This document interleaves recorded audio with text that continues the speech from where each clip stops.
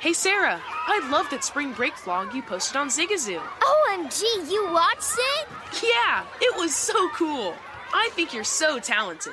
Social media is only positive with Zigazoo, the world's largest and safest social media network for kids. In Zigazoo, all community members are verified kids like yours, and all content is fully human moderated. Try out Zigazoo this spring break. Download the Zigazoo app today. Infiniti presents a new chapter in luxury, the premiere of the all-new 2025 Infiniti QX80, live March 20th from the Edge at Hudson Yards in New York City, featuring a performance by Jon Batiste. The all-new 2025 Infiniti QX80 is an SUV designed to help every passenger feel just right. Be the first to see it March 20th at 7 p.m. Eastern, only on iHeartRadio's YouTube channel. Save the date at new-QX80.com. Don't miss it. 2025 QX80 coming this summer.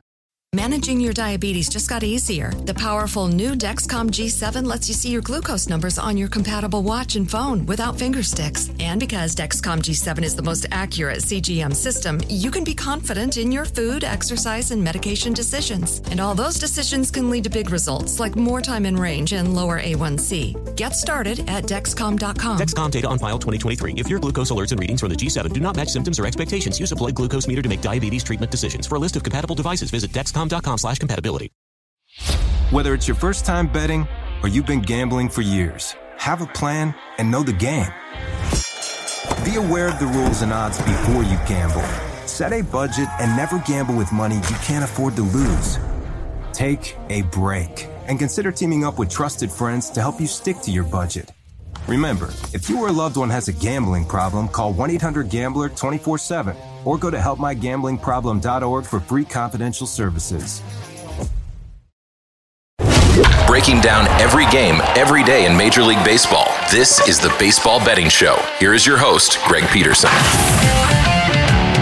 A warm friendly hello. Welcome to lovely Las Vegas for the Baseball Betting Show with myself, Greg Peterson, now a part of the Beeson family of podcasts, and we've got a tremendous podcast for you. It's in the second segment. Going to be joined by Eric Bookinger. He does an absolutely terrific job over with DK Nation, and he, much like myself, is a man that comes from the great state of Wisconsin, went to college at UW Oshkosh, as a matter of fact, is a guy that I've known since I was like 10 years old. It's going to be absolutely magnificent to be able to get him aboard. We're going to be chatting with him about what he's been taking a look at with regards to player props. He looks a little bit less at sides and totals, but rather at quite a few player props, so we're going to be asking him about that, and then we are going to be taking a look at some of Monday's games as well, and then in the final segment, going to give you guys picks and analysis on every game on the betting board for this MLB Monday as we touch them all. First things first, always do love to be able to answer your Twitter questions on this podcast, and you do have one of two ways we offer those in. First one is my Twitter timeline at gunit_81. Keep in mind, letters EM. They mean does not matter, so as per usual, please do send these into the timeline, and the other way is find an Apple Podcast review. If you rate this podcast 5 stars, it is very much appreciated, and then from there, you're able to fire in whatever you'd like to hear on this podcast. If I had that 5-star review,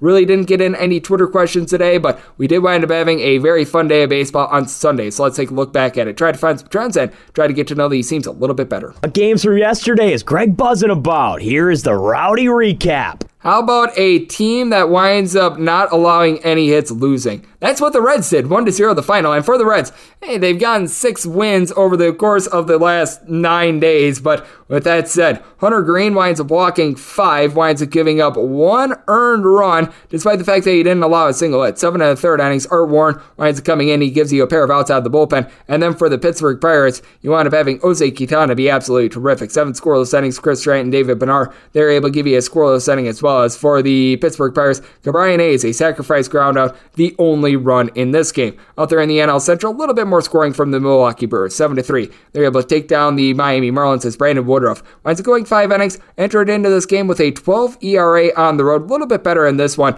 winds up giving up 3 runs, but only 1 of which was earned. Mark Brasso wound up giving up an error out there in the field, and he did allow a tank shot to Ode Soler. Soler, his 7th home run of the season. Eliezer Hernandez, meanwhile, for the Miami Marlins, gives up 5 runs, but only 2 of which were earned, but deep ball continues to be haunting him a little bit as he has now allowed 10 home runs in 7 starts this season. Colton Wong and Jace Peterson both get their 3rd home run of the campaign off of him. Tommy Nance from there winds up giving up a run in an inning, allowing a home run to Rowdy Tellez, his 8th of the season. You wind up having Lewis Head, Tanner Scott, Dylan Floro. I'll give you a scoreless inning, and Cole Sulzer gives up a run in an inning, but how about for the Brewers? Aaron Ashby, he winds up coming in relief and has not been great as a starter, but out of the bullpen has been solid. 4 scoreless innings, 8 punch-out. So Brewers are able to get it done out there. DK Nation pick was on the under in Padres versus Braves. This was pretty brutal as you wound up having 4 runs scored in the 11th inning. And for that matter, you wound up having an unearned run credited to Joe Musgrove and 2 unearned runs for the Braves' Kyle Wright as the Padres get it done by a count of 7-3 as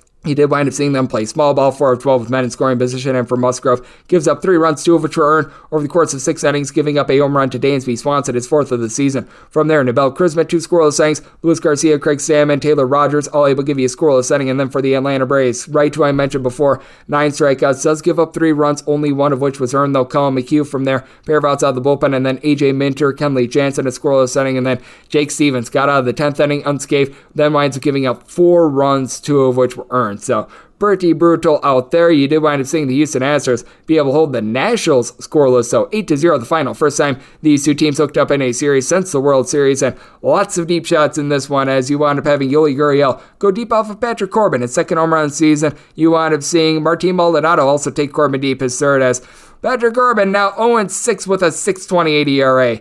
Now the mighty have fallen, gives up 5 runs, all of which were earned over the course of 6 innings. You had Paulo Espino also give up a home run in this one as he allowed a little bit of a shot in the back half of this game to Jose Altuve, 7th home run season, and Chas McCormick also got a home run off of Corbin, his 3rd, as Austin Voth gives up 2 runs in an inning, Espino 1 run in 1 inning, and Kyle Finnegan a scoreless inning from him, but for the Washington Nationals, nothing doing. Justin Verlander had his pitch count jacked up a little bit as he had Angel Hernandez behind the plate, but he was able to get out of 5 innings scoreless. Rafael Montero, Ryan Stanek were able to give you a scoreless inning, and then Brian Abreu was able to give you 2 scoreless innings as well for the Seattle Mariners. They wind up taking down the New York Metropolitans 8-7 as they wound up having everything working with regards to Cal Raleigh and Julio Rodriguez. Both get their 2nd home runs of the campaign as Carlos Cookie Carrasco was not long for this game, giving up 4 runs over the course of 4 1/3 innings. Jason Shreve and Drew Smith wound up allowing those home runs, gave up a total of 3 runs while getting 5 outs. Joey Rodriguez gives up 1 run over the course of 2 innings, and then you did wind up getting a scoreless inning out of Colin Holderman, his first ever appearance as the Mets. They do wind up going 4 of 10 with men in scoring position, including Francisco Lindor going deep off of Robbie Ray. 6th of the season, Ray gets the win, but not impressive for the reigning Cy Young Award winner. 4.62 ERA has now given up 5 runs over the course of 6 innings there, but you did wind up having Sergio Romo and Paul Sewald give you a scoreless inning. Drew Seckenrider continues to be a little bit of a trouble spot for this Mariners bullpen. Gives up 2 runs in a 1/3 of an inning before Diego Castillo cleans it up and is able to get the save. You did wind up also seeing the Tampa Bay Rays be able to hold the Toronto Blue Jays scoreless. 3-0 the final as Alek Manoah, what? He got hurt by the fielding. Matt Chapman, a pair of errors, very uncharacteristic of him. His first 2 of the season gives up just 1 earned run. Trevor Richards was able to give you a scoreless inning, and Ryan Baruchi, David Phelps, they combined for a scoreless inning, but for the Tampa Bay Rays, Jeffrey Springs was able to go 4 2/3 innings scoreless. You could tell that they're stretching him out. JP Fireeyes and Colin Pooch, along with Andrew Kittredge, a scoreless inning, and Matt Weisler, 1 1/3 innings scoreless. And for the Toronto Blue Jays, been a little bit of a struggle with regards to the offense. They have scored 3 runs or fewer, now 5 out of their last 7 games as the Rays starting to get online with regards to their bullpen. You did wind up seeing Albert Pujols pitch, and he now has a career 36 ERA. The Cardinals wind up getting the job done by a count of 15-6, and hey, his ERA not too far off of what Carlos Rodon wound up doing on Sunday as he allowed 8 runs over the course of 3 2/3 innings for the Cardinals. It was all about the deep shot in this one. Zach Liddell wound up giving up a pair of them. He winds up giving one up to Yadier Molina, 2nd home run of the campaign, and then winds up giving one up to Nolan Arenado, his 8th. Paul Goldschmidt wound up getting the shot off of Rodon as you wound up having Liddell give up 3 runs while getting just 4 outs. Junior Marte, 4 runs, 2 of which were earned over the course of 1 2/3 innings as Luis Gonzalez, position player, wound up having to get the final 4 outs. Didn't allow a run in the process, and for St. Louis, you did have Waino Adam Wainwright wound up giving up 2 runs over the course of 6 innings, including a home run to Mr. Jock Peterson, 7th home run of the season, and then Gonzalez, who I mentioned before, and Joey Bart both went deep off of Albert Pujols. For Gonzalez is 2nd, for Bart is 4th as Drew Verhagen and TJ McFarland both able to come in for a scoreless inning. The Philadelphia Phillies bullpen currently in the bottom 8 with regards to bullpen ERA, and it continues to not be so trustworthy. Phillies had a chance at a 4-game sweep of the Dodgers. Instead, they only went 3-1 because the Dodgers rallied to win by a count of 5-4 as Aaron Supernola pretty super in this one. Winds up giving up 2 runs over the course of 7 innings, including a home run to Mookie Betts, his 7th home run of the season. But then from there, Jeurys Familia gives up a run in an inning, and Corey Knebel gives up the 2 runs in the 9th inning that allows the Dodgers to be able to get the W. As for the Dodgers, you did wind up seeing Phil Bickford come out of the bullpen for 1 1/3 innings scoreless. He was able to do a solid job, as this was the first career start of Michael Grove. Winds up giving up 4 runs, none of which was earned, though, as Gavin Lux's fielding error really costed him in this one, as he went 3 2/3 innings. Alex Vesia, Yancy Almonte were both able to give you a scoreless inning, and Shane Green 2 scoreless. So the Dodgers, though it's been a little bit of a funk for them, they wound up losing 4 straight. They avoided what would have been their first 5-game losing streak since 2019. The Arizona Diamondbacks, they are on a little bit of a skid now as well, still above 500, but the Cubs wind up getting it done by a count of 3-2, as the Arizona Diamondbacks have now played 75% of their home games under the total. This despite the fact that Rafael Ortega and Patrick Wisdom wound up taking Humberto Castellanos' seat. Wisdom is 6th home run of the season. Ortega just his first, as Castellanos 2 runs given up in the course of 5 1/3 innings, both solo shots. Ian Kennedy does allow a run in 2/3 of an inning, but you did wind up having Keenan Middleton, Kyle Nelson, Noe Ramirez, Caleb Smith combined for 2 scoreless innings. Joe Tipley, a scoreless inning, and Scott Effers winds up getting the win after Justin Steele, a very good start in this one, gives up 2 runs, one of which was earned over the course of 6 innings. From there, Effers, a scoreless inning, along with Chris Martin and Rowan Wick for the Cubs to be able to get out of a little bit of a skid. You did wind up seeing the Angels continue to be able to get the job done against the Oakland A's. 4-1 the final in this one. Patrick Sandoval, 6 1/3 innings, gives up 1 run. Jimmy Herget, he gets 2 2/3 innings scoreless. And Shohei Ohtani, 2nd straight game with a home run for him. He winds up going deep off of 1. Frankie Montas winds up giving up 2 runs over the course of 6 innings, 12 punch-outs. So, he performed well. That was Ohtani's 8th home run of the season. You did have Danny Jimenez and Adam Clark from there come in for 2/3 of an inning. Both gave up 1 run, but Zach Jackson was able to give you a scoreless inning. AJ Puck, Domingo Acevedo, they're both able to give you an out of the bullpen, but not enough for them. And for the Colorado Rockies, all of a sudden they have been giving up a whole bunch of runs, as they have now given up at least 4 runs in each out of their last 6 games, and well, they got smoked by the Kansas City Royals by a count of 8-7. All 3 of these games in the series wound up going over, by the way, as Whit Merrifield was able to get a 2nd home run season that comes off of Austin Gomber. Gomber wound up allowing the 1st home run of the season as well to Mr. Emmanuel Rivera. A little bit later on in the game, you would see Bobby Witt Jr. get a start of the campaign that came off of Ulysses Chacin. And Chacin, he winds up giving up 3 runs while getting just 2 outs for Gomber. Not terrific, not terrible for Coors Field, giving up 3 runs over the course of 6 innings. Robert Stevenson was able to give you an out of the bullpen. Tyler Kinley, a scoreless inning, but Daniel Bard, the 2 runs that he allows in the 9th, a little bit of a trouble spot, as the Rockies, they put up a 7th spot in the 7th, as you did wind up having Taylor Clark give up 4 runs, 2 of which were earned while getting just 2 outs. Amir Garrett, he winds up giving up 2 runs while getting just 1 out, and Colin Snyder winds up giving up a run while getting just 2 outs out of the bullpen after Daniel Lynch. Very good start. 5 1/3 innings scoreless. Josh Shamon and Scott Barlow, though, they were able to hold down the fort. They both wind up being able to give a scoreless inning to be able to get the W. A team that has not been getting a lot of W's this year, the Boston Red Sox. They're now 13-21 as the Walker Texas Rangers take them down by a count of 7-1. It was a bullpen game for the Red Sox, and the Red Sox bullpen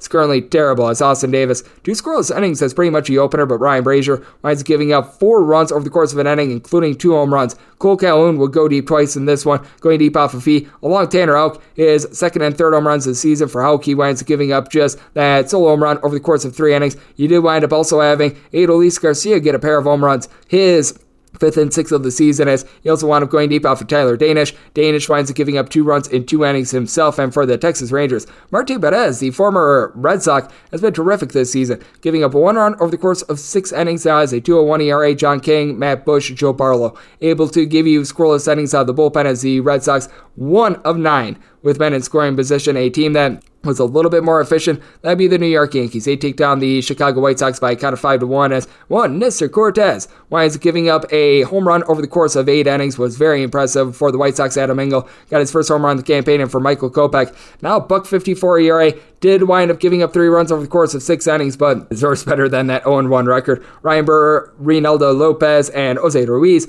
all wound up coming out of the bullpen. Scoreless innings for Burr and Lopez. Meanwhile, Ruiz winds up giving up a home run in his inning of work, going deep off of him. Joey Gallo for the 2nd straight game, his 5th of the season. Clay Holmes, a scoreless inning for the Yankees, who have now won 18 out of their last 21 games. The Minnesota Twins, they held down the Cleveland Guardians. They win by a count of 3-1. As for Cleveland, Tristan McKenzie, relatively solid start here. He does wind up giving up 2 home runs, 3 runs in total over the course of 7 innings going deep. Byron Buxton now has 11 home runs in 24 games. He has been impressive in Gio Urshela's 3rd home run season, and Joe Ryan, he's just a little bit more impressive. Did wind up giving up a solo home run over the course of 6 innings as Jose Ramirez was able to get his 8th home run season, and Yeldy De Los Santos for the Cleveland Guardians, a scoreless inning, and then Cody Stashek along with Joe Smith, Caleb Theobar, Emilio Pagan, able to piecemeal together 3 scoreless innings for the Minnesota Twins, as the Twins now 20-15 on the season, and for the Cleveland Guardians, it's been a little bit topsy-turvy with regards to the offense, as they have now scored 3 runs or fewer in now 3 out of their last 5 games, so has been fascinating to take a look at them. Been interesting to take a look all season long at the Detroit Tigers and their lack of offense, as well as they wind up being able to take down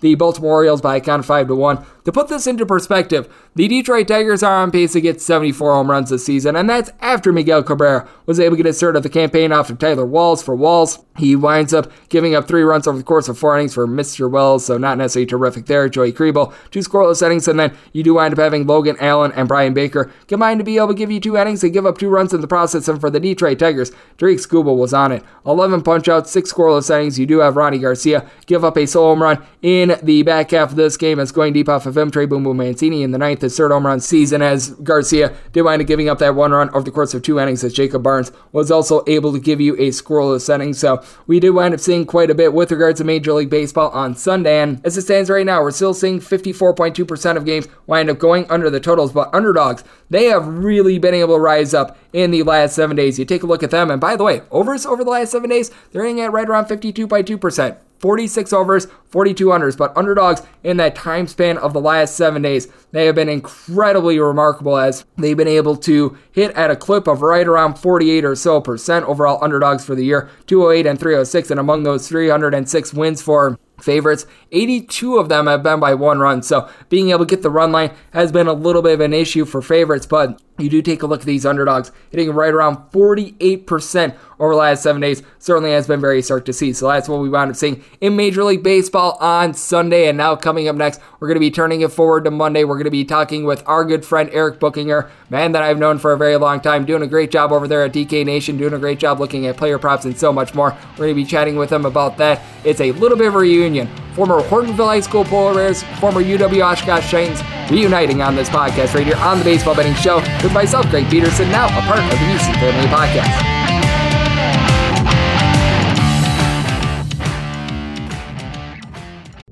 What's up? I'm John Wall. And I'm CJ Toledano, and we're starting a new podcast presented by DraftKings called Point Game. Everyone, please welcome Coach John Calipari. We're getting beat by 18. My first game in Kentucky, they're saying Cal's a bust. He can't coach. This is crazy. John Wall runs down the floor and makes a buzzer beater. Yep. You remember that, John? That's my first game winner I ever made. Remember you said you never see me do that. Ladies and gentlemen, DeMarcus Boogie Cousins. I called Boog. I'm like, yo, bro, I'm about to commit to Duke. And I hung up on him. Bro, I'm talking about, do you want to tell me how many times he called me all type of names? Bro, you really sold me out. You doing this. Bro, I was sick. I remember that like yesterday, man. Love you, John Wall. Thanks, Coach. Love you, too. You made me everything I am today. Nah, you made me. You made me. I love it. Check out Point Game with John Wall and CJ Toledano on the iHeartRadio app, DraftKings YouTube, or wherever you get your podcasts. It wasn't even supposed to be That's my dance, bro. Whether it's your first time betting or you've been gambling for years, have a plan and know the game. Be aware of the rules and odds before you gamble. Set a budget and never gamble with money you can't afford to lose. Take a break and consider teaming up with trusted friends to help you stick to your budget. Remember, if you or a loved one has a gambling problem, call 1-800-GAMBLER 24/7 or go to helpmygamblingproblem.org for free confidential services. Oh, such a clutch pickup, Dave. I know, right? I was worried we'd bring back the same team. Oh, no, I meant those blackout motorized shades. MVP of the room. Blinds.com made it crazy affordable to replace our old blinds. Hard to install? No, it's easy. Even you could do it. Nice. I installed these and then got some for my mom, too. What, you fly across the country to do the install? Nope. Blinds.com can do it all. All she had to do was pick what she wanted. She talked to a design consultant for free and scheduled a professional measure and install. Look at you, a Hall of Fame son. Oh, I just picked the winning team. They're the #1 online retailer of custom window coverings in the world. Oh, Blinds.com is the GOAT. The GOAT. He shoots. He scores. Go to Blinds.com for 40% off site-wide and a 100% satisfaction guarantee. Go right now for 40% off site-wide at Blinds.com. Blinds.com. Rules and restrictions may apply. Smart journalism. Fascinating topics. Words that describe CNN's podcast, The Assignment with Audie Cornish. We are revisiting the public school culture wars. What have we learned from the kids who fought against book bans? We really started the club to get students reading these books. Students have an opinion in this fight, too. How has the war over books sparked a backlash to the so-called parents' rights movement? It's not okay what they're doing, and they're being watched. Listen to The Assignment with Audie Cornish. Streaming now on the iHeartRadio app. What's up? I'm John Wall. And I'm CJ Toledano, and we're starting a new podcast presented by DraftKings called Point Game. Everyone, please welcome Coach John Calipari. We're getting beat by 18. My first game in Kentucky, they're saying Cal's a bust. He can't coach. This is crazy. John Wall runs down the floor and makes a buzzer beater. Yep. You remember that, John? That's my first game winner I ever made. Remember you said you never see me do that. Ladies and gentlemen, DeMarcus Boogie Cousins. I called Boog. I'm like, yo, bro, I'm about to commit to Duke. And I hung up on him. Bro, I'm talking about, do you want to tell me how many times he called me all type of names? Bro, you really sold me out. You doing this. Bro, I was sick. I remember that like yesterday, man. Love you, John Wall. Thanks, Coach. Love you, too. You made me everything I am today. Nah, you made me. You made me. I love it. Check out Point Game with John Wall and CJ Toledano on the iHeartRadio app, DraftKings YouTube, or wherever you get your podcasts. It wasn't even supposed to be That's my dance, bro. Whether it's your first time betting or you've been gambling for years, have a plan and know the game. Be aware of the rules and odds before you gamble. Set a budget and never gamble with money you can't afford to lose. Take a break and consider teaming up with trusted friends to help you stick to your budget. Remember, if you or a loved one has a gambling problem, call 1-800-GAMBLER 24/7 or go to helpmygamblingproblem.org for free confidential services.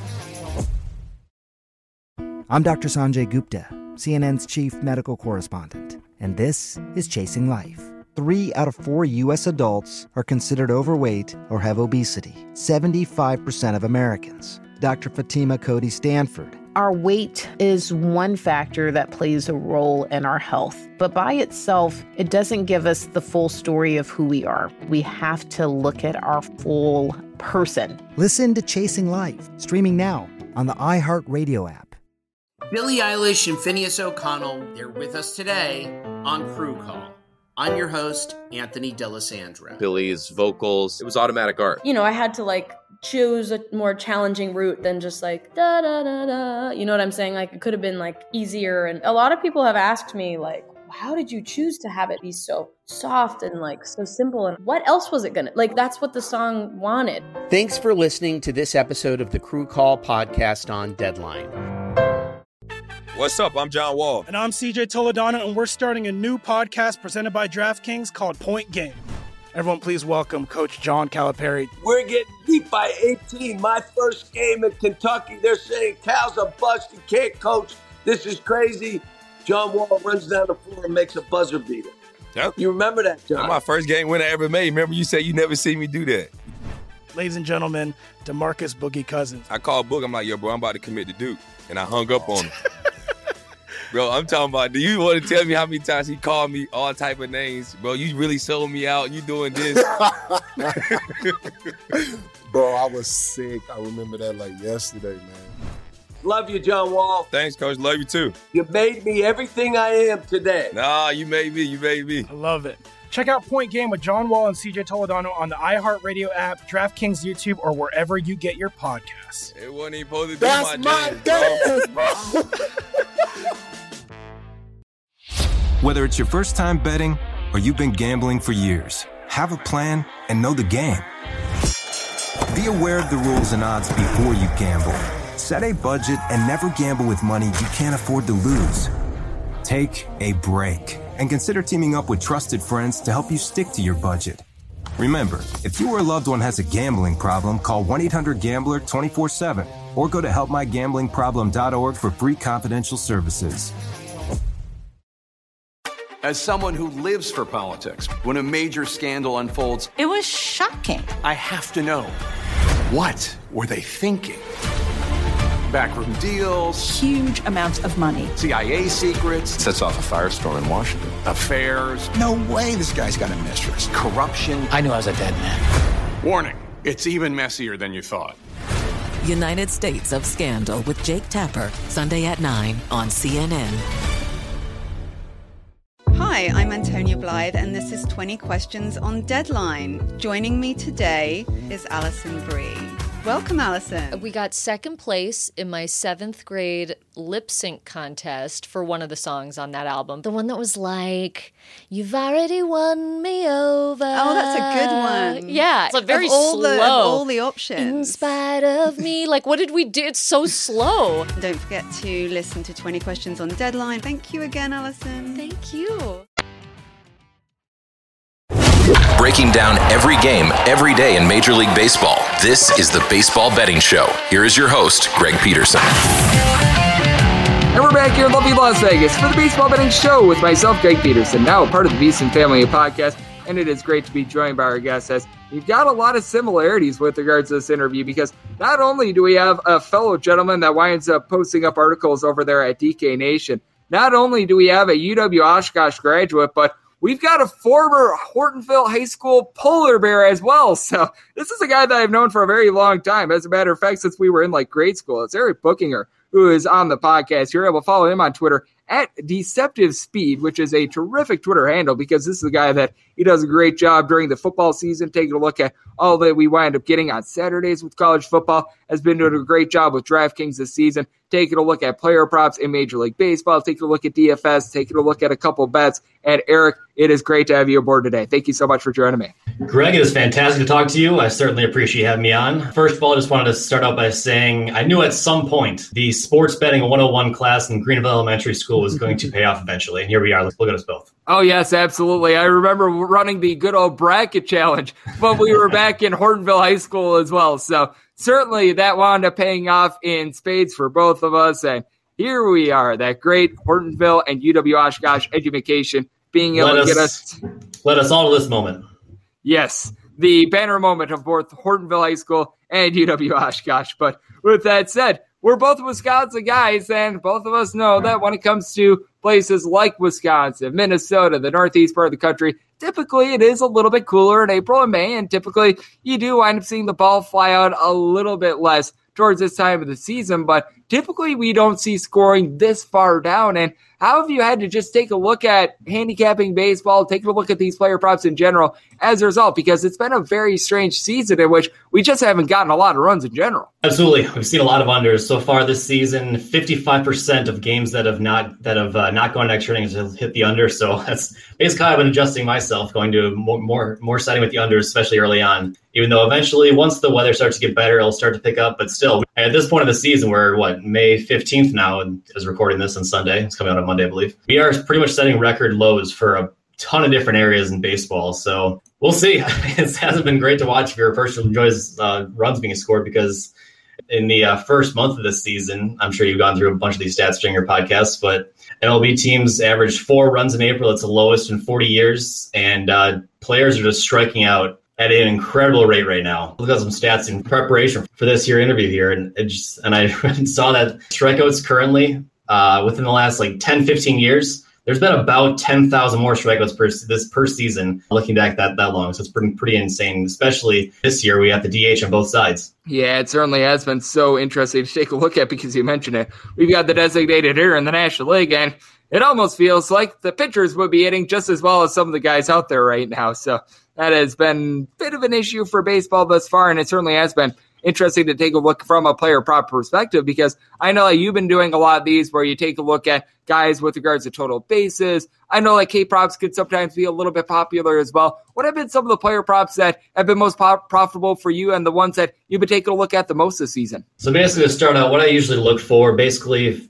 I can use this strategy for pretty much every single thing I bet on, basically, but I look for bets that show that odds makers think there'll be about a 50-50 shot of this happening. So basically, if it shows minus 110 on each side, I'm definitely more attracted to that one than I would be if there was a bet that showed minus 200 odds to the one side and plus 175 the other. Maybe it's a different strategy people have, but that's just what I usually look for. Obviously, when you're taking minus 200, you're not getting very much return. And you're taking plus 175, you're very unlikely to win that consistently. So I'm looking for consistent winners. Most of the prop bets that you'll see from me on DraftKings Nation will be strikeout numbers. So I love looking at strikeout numbers because it's either one or the other, right? It's either yes, he'll strike out this many batters, or no, he won't. It's generally not going to be minus 110 each side. It's going to be a little different each way. What I've been mostly looking for, and it's kind of a more of a basic stat for a lot of the sports bettors, a lot of the baseball stat nerds out there. But strikeouts per 9 innings, I think, is a fantastic stat that you can look for. It's definitely a way I've been going through it, especially early on in this season, because early on in any season, I should say, because you got a full 162 games that you looked through last year, and you can bring that into what's happening so far earlier on this year. So you got pitchers who are like, most pitchers around their start 6 or 7 so far this season. So when you look at a guy who has kind of struggled out of the gates, I feel like one of the first things a lot of sports bettors will do when they see a strikeout player prop is they look exactly at what they did so far this season. And that's just a sample size of 5 or 6 starts. Whereas I would prefer to look at what exactly happened over the course of an entire season last year, assuming they were healthy. Because if you see a guy who, let's say he's in his 6th start, is usually throwing 3, 4, 5 strikeouts per game. But then you see last year and maybe several seasons of sample size where he's got a strikeout per 9, which is around 9, which is very good. If it's at 10 or higher, then you're one of the best strikeout throwers in baseball. But if it's around there, that's definitely a guy I'm going to take the over on, and assuming eventually he gets back to his normal form. Yep, I do think that it's intriguing to take a look at those numbers at this point of the season, as we do have Eric Bookinger of DK Nation joining me on the podcast, because now I feel like we're starting to get a little bit more of a sample size where we could take these 2022 numbers a little bit more seriously. To your point, when you wind up having 2 or 3 starts, one bad start completely throws it off. One great start does as well. I do think that this is sort of that time of the year in which I wind up taking a look at what we've gotten this year, and I sort of marry it together with what we wound up getting in 2021, sort of taking a 50-50 approach. I'm not sure what sample size is big enough for you to wind up putting a little bit more emphasis on the 2022 numbers, but I feel like now we're starting to get to a point in which we still want to use the 2021 numbers, but now I think the 2022 numbers have a little bit more merit to them. Yeah, absolutely. We're about more than a month in so far. Yeah, I still look at both because you got still, especially if it's a pitcher who hasn't started every game so far, if they started on the IL or if they haven't gone too far into games especially, you'll see a guy if he's, headed into start number 6 and he's had 2 blow-up starts that were just complete disaster. That's a number I look at as well. Yeah, I'm right there with you. Certainly need to take a look to see if we've got any outliers, like the prime example of that, the 21 runs that the Cubs wound up getting on the Pittsburgh Pirates a little bit earlier this season. That one throwing off their numbers a little bit. And speaking of that division, I think that one of the better games that we're going to be getting on Monday is this Milwaukee Brewers and Atlanta Braves game. You've got Ian Anderson. It's going to be going for the Bravos, and you've got Freddie Peralta is going to be on the bump for the Brewers, with the Brewers anywhere between minus 125 and minus 135 favorites. And this is another one of those guys that Freddie Peralta, who's been a little bit tricky to gauge because he had that great start to the 2021 season, wound up getting injured right around the All-Star break in that neighborhood. And then after he came back towards the end of last season, wasn't necessarily himself, had a little bit of a shaky start to begin 2022, but take a look at his last few starts, has been lights out. I think that this is a fascinating one. I personally look to the Milwaukee Brewers being right around minus 125 to minus 135, but how do you wind up gauging this one? Because I do think that it is an interesting matchup, to say the least. Sure. I think Peralta's been fine this season. His numbers don't look as good based on one start this season. They gave up 6 runs over 3 innings against the Cardinals early on. And you look at the other side, Ian Anderson throwing for the Braves, and it's basically the same exact statistics. He had 1 bad count against the Reds of all teams, by the way. He had 5 runs over 2/3 innings in one of his starts. It kind of made his numbers not look as good as they otherwise would be. By the way, how about the Reds? I just got an alert on my phone that they just had a no-hitter and didn't win. They lost 1-0 to the Pirates. How about that? Yeah, that is not necessarily too terrific. They are inventing ways to lose at this point. Certainly right now, it's interesting, is you expected the Braves to do a lot better so far this season. Without Ronald Acuna for much of the season so far, hasn't played since Tuesday for his second injury, so we'll see if he's able to play in this game. And if you look at the Brewers again, Peralta's been fine. I think this is a very even pitching matchup on either side. I think if you're going to look at the money line on this one, you said the Brewers are at minus 125, you said, and you have the Braves at plus 110? Plus 110, plus 115-ish, yep. With how close this matchup is, I think I would actually side towards the Braves in this one, just because of the pit luck. I think it's going to be a 50-50 game. It can go either way. I've seen a little bit of inconsistency from Peralta, and I think higher payout with the Braves might be decided to go on this one. It's going to be a good matchup on Monday, and we're going to see if the Braves are able to put that bad 11th inning that they wound up having against Padres behind them, because I wound up giving out for TK Nation on Sunday. The under in that game was looking relatively solid. And then over extra innings. And on top of that, in regulation, among the 6 runs that were scored, because it was 3-3 going into extras, 3 of those runs were scored off of errors as well. So that had me a little bit salty as well. So that was certainly a case of which was not necessarily too terrific. And if you want a situation that's not necessarily too terrific, it is that of the Boston Red Sox. They're going to be taking on an Astros team that has won 12 out of their last 13 games. And we're finding the Astros as an underdog right now. You're able to find the Astros in some places as high as a plus 110, as bad as a minus 105, and with the Red Sox, anywhere between minus 115 and minus 120. Garrett Woodlock going for them. And I will say, Garrett Woodlock has been a bright spot for the Red Sox. Wound up having a little bit of a rough go of it last time out, but I like what I've seen out of him. But for the Astros, I don't know how you wind up going against a team that's getting in a lot of places plus money, has won 12 out of their last 13 games. And this looks like the Death Star Houston Astros that we were seeing the last few years, in which the offense is going, and really the bullpen has been one of the best out there in the big leagues as well. Yeah, Astros have been fantastic. You just wonder if they're using some sort of signal again this year. Well, I'm not sure about that. They currently have a plus 40 on differential. They have 9-1 in the last 10. Obviously, just hold the half-game lead over the Angels. They've been fantastic this season. After the Red Sox, things have not been going so well for them. So I'm not sure if you wanted to bet the Red Sox this one. I'm not sure exactly what you're pointing to if you think Boston's going to win this one. Yeah, it certainly has been a case in which it's been very, very brutal for the Boston Red Sox, to say the least. They've got 3 guys in the middle of the lineup, and JD Martinez, Rafael Devers, and Xander Bogaerts are getting on base, and the rest of the entire team, aside from Garrett Woodlock, has been quite a bit of a letdown this year, as we do have Eric Bookinger of DK Nation joining me right here on the podcast. And Eric, when you take a look at what we've got for Monday, actually a relatively solid card, because typically Monday is a little bit of a travel game. Is a little bit of a travel day. We've got 13 games on the board. Anything that's really standing out to you, whether it be from a bet that you're going to be looking to take, or you just want to see a little bit more from a pitcher/team in general? I was kind of surprised how big the slate is for Monday night, especially, you got 13 games in that one. By the way, what do you think about this? I believe there should always be a day baseball game every single day of the week. What do you think of that? I am all for it. You do wind up having those games like the Padres versus the Atlanta Braves game with an 8:35 local time start, Pacific time.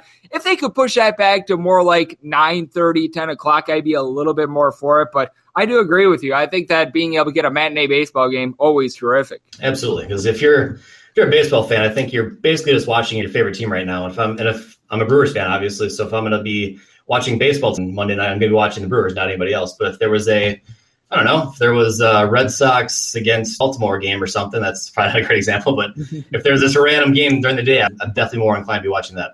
But looking at on Monday's slates, strikeout numbers for Freddie Peralta coming in, because this is going to be a really high number, because he is striking out players at a very high rate right now, and he's been doing that his entire career. So we'll see exactly how that'll be, because he's also going up against the Braves offense that ranks dead last, I should say, in terms of strikeouts per game. They strike out quite a bit. So Freddie Peralta's thrown at least 7 strikeouts in his last 3 games. Like I said, he was a lineup that strikes a ton. And if this number, even if it came out at 7.5, I'd be inclined to take the over, even though I think a lot of people are going to be hesitant to take that because it's such a high, crazy number. He's also been throwing almost nearly 100 pitches every game. So that's something that in this new world of baseball, we have to try and figure out how many pitches managers typically want their starter to go. And he's been getting the ball quite a bit, and he's been able to throw a ton of pitches. So I think Peralta's a good pitch, or a good bet there for high strikeout totals. And also to go to the Orioles and take a strikeout total with Kyle Bradish.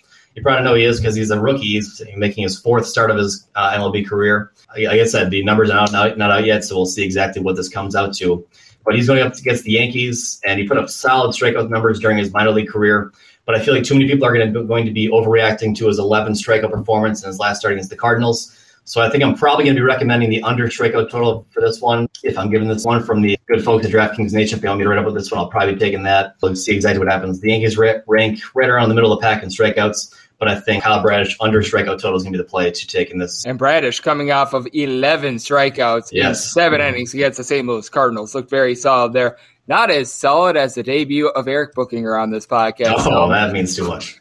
Eric, we've known each other for a very, very long time. As a matter of fact, I'm pretty sure that we were a single-digit amount of years old when we wound up meeting each other. So it certainly has been a long friendship, and great to get you on the podcast today. And I know that you're doing great work over there at DK Nation. Mentioned it a little bit at the top. The fact that your main bread and butter is college football, but this time of year, you've been doing a great job with regards to taking a look at the MLB card. And I know that you've been doing a lot with the NBA and the NHL playoffs as well. So let the good people at home know what's all on tap for you and how people can follow along on social media and other platforms. Yeah, appreciate all the kind words. It was fantastic talking to you. So you can follow me on Twitter at Deceptive Speed. And also, this is actually perfect timing because today I'll be launching a new Substack site called The Gunslinger Buzz. That's a website and newsletter covering college football quarterback positions. So lots of quick hitters on recruiting news, the transfer portal. There was 200 FBS players that went in the transfer portal from the quarterback position alone this offseason. So if any of your listeners want to watch college football in their lives during this offseason, go ahead and check out gunslingerbuzz.com.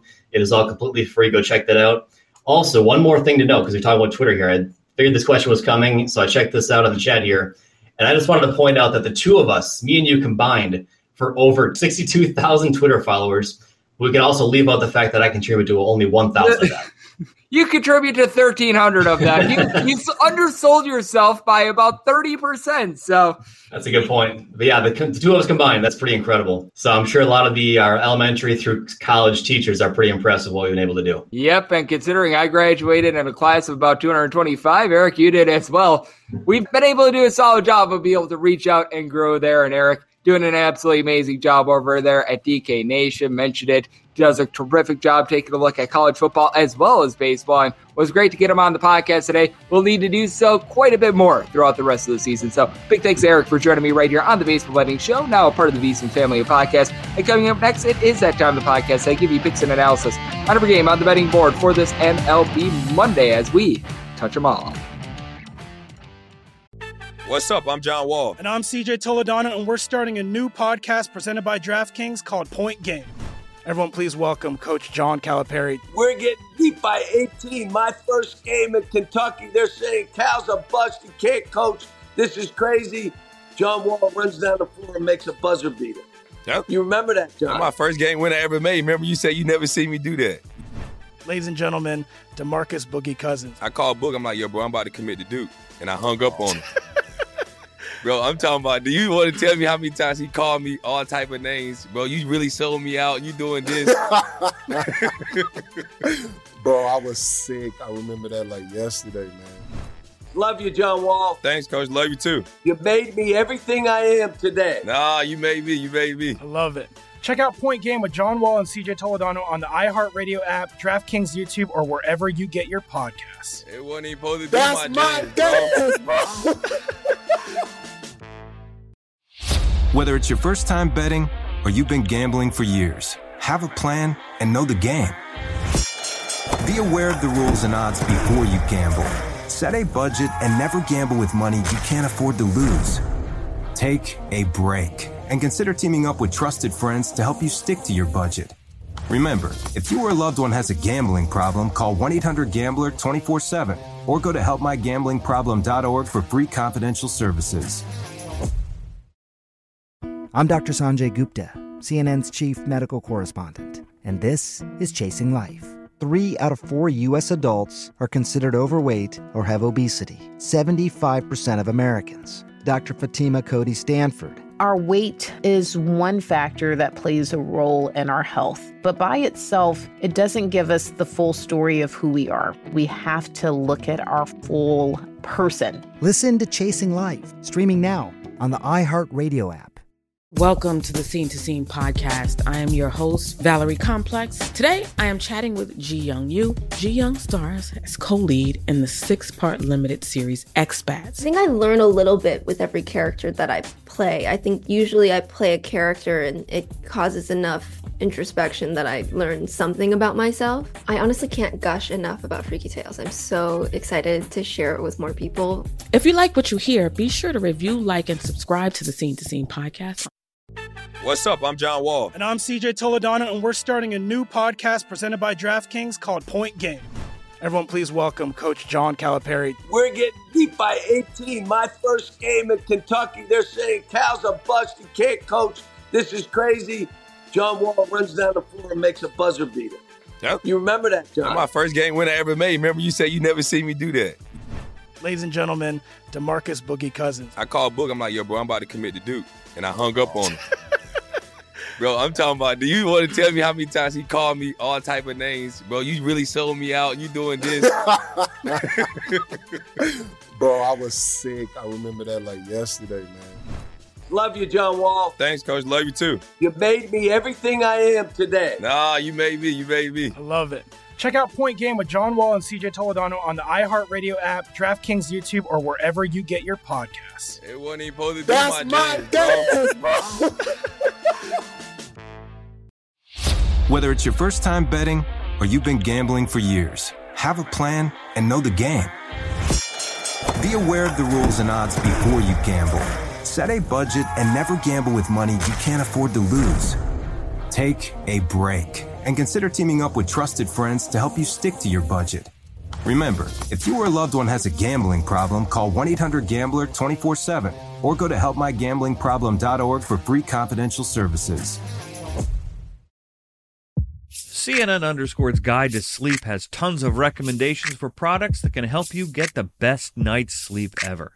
All right, let's face it, most of us have had trouble falling or staying asleep at some point, and there are a lot of products and hacks claiming to be the solution to our sleepless nights. That's why the CNN_ team spend hundreds of hours testing products to find the ones that can make a huge difference in the quality of your slumber.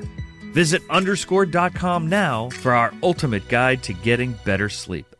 Hi, I'm Antonia Blythe, and this is 20 Questions on Deadline. Joining me today is Alison Brie. Welcome, Alison. We got second place in my 7th grade lip sync contest for one of the songs on that album. The one that was like, "You've already won me over." Oh, that's a good one. Yeah. It's very slow. Of all the options. In spite of me. Like, what did we do? It's so slow. Don't forget to listen to 20 Questions on Deadline. Thank you again, Alison. Thank you. What's up? I'm John Wall. And I'm CJ Toledano, and we're starting a new podcast presented by DraftKings called Point Game. Everyone, please welcome Coach John Calipari. We're getting beat by 18. My first game in Kentucky, they're saying Cal's a bust. He can't coach. This is crazy. John Wall runs down the floor and makes a buzzer beater.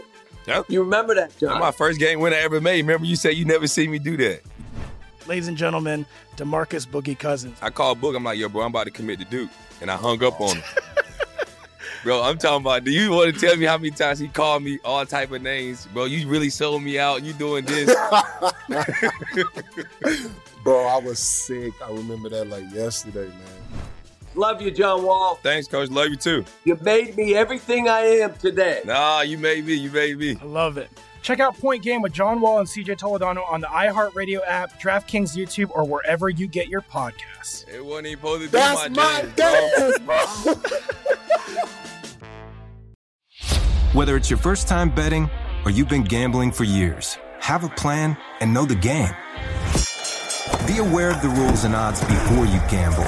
Set a budget and never gamble with money you can't afford to lose. Take a break and consider teaming up with trusted friends to help you stick to your budget. Remember, if you or a loved one has a gambling problem, call 1-800-GAMBLER 24/7 or go to helpmygamblingproblem.org for free confidential services. Martha Stewart, the original influencer. When I think about anything, I think about the way that she did it first. The media mogul. 5 to 6 years ahead, she saw what was coming. The prisoner. The rise, the fall, and the reinvention of an American icon. Once Martha paved the road, everybody else pretty much copied her. A CNN original series, The Many Lives of Martha Stewart, now streaming on Max. Hi, I'm Antonia Blythe, and this is 20 Questions on Deadline. Joining me today is Alison Brie. Welcome, Alison. We got second place in my 7th grade lip sync contest for one of the songs on that album. The one that was like, "You've already won me over." Oh, that's a good one. Yeah. It's very of all slow. Of all the options. In spite of me. Like, what did we do? It's so slow. Don't forget to listen to 20 Questions on Deadline. Thank you again, Alison. Thank you. Breaking down every game, every day in Major League Baseball. This is the Baseball Betting Show. Here is your host, Greg Peterson. And we're back here in lovely Las Vegas for the Baseball Betting Show with myself, Greg Gibbs Peterson, now part of the VSiN family of podcasts. Was terrific to be able to get Eric Bookinger on the show. Not only a fellow UW Oshkosh graduate, not only someone who writes articles much like myself over there at DK Nation, but also a Hortonville High School polar bear. As a matter of fact, he was a year younger than me in high school, so we've known each other since, well, we were like a single-digit amount of years old, so it was great to be able to get him aboard today. Guy's doing absolutely terrific work, so that was a lot of fun. Now it is that time of the podcast. I give you picks and analysis on every game on the betting board for this MLB Monday as we touch them all. If a game is listed on the betting board, Greg has a side and a total on it, so it is time to touch them all. Do note that, as per usual, any changes that are made to these plays will be listed up on my Twitter feed at gunit_81. Keep in mind that we are going to be going in Las Vegas rotation order. This is where we go with the National League games first, then the American League games. Typically, interleague games will be at the bottom. We do not have any of those today, so that'll keep things all nice, neat, clean, and easy there. And do note that there might be a little bit more changes with regards to these numbers as to when you're hearing this as well. I wound up doing the look at on VSiN yesterday, so wound up having to record this just a shade bit earlier. But we do begin with 901, 902 on the betting board. You got yourself the Washington Nationals, and they're going to be in the road face-off against the Miami Marlins. Aaron Sanchez is going to be going for the Nets, and Sandy Alcantara is going to be going for Miami. I'm thinking that this is before we wind up seeing a pitching change to Sandy Alcantara, because I know that there has been a lot of question mark as to what the Miami Marlins would be doing in the spot, but right now you're finding the fishies at DraftKings at a minus 155 and a plus 135 on Washington, with a total of 8 over and under are both at minus 110, and I mean, even at a 7.5, I'd be looking at an under 7 or less. I'd be taking a look at the over. But with the Marlins, I wound up setting them as a minus 166 favorite with Sandy Alcantara going, like I said, a little bit of a last-second pitching change. So I do think that we're probably going to see a little bit of different numbers in the AM, but take a look at what Alcantara has been able to do this year. 2-2 record, but you got to note that he has been just so much better at home than he has been on the road in recent years in general. This year, a little bit of a small sample size thus far, just 3 starts at home, has a little bit over a 3 ERA, but last season, 2.41 home ERA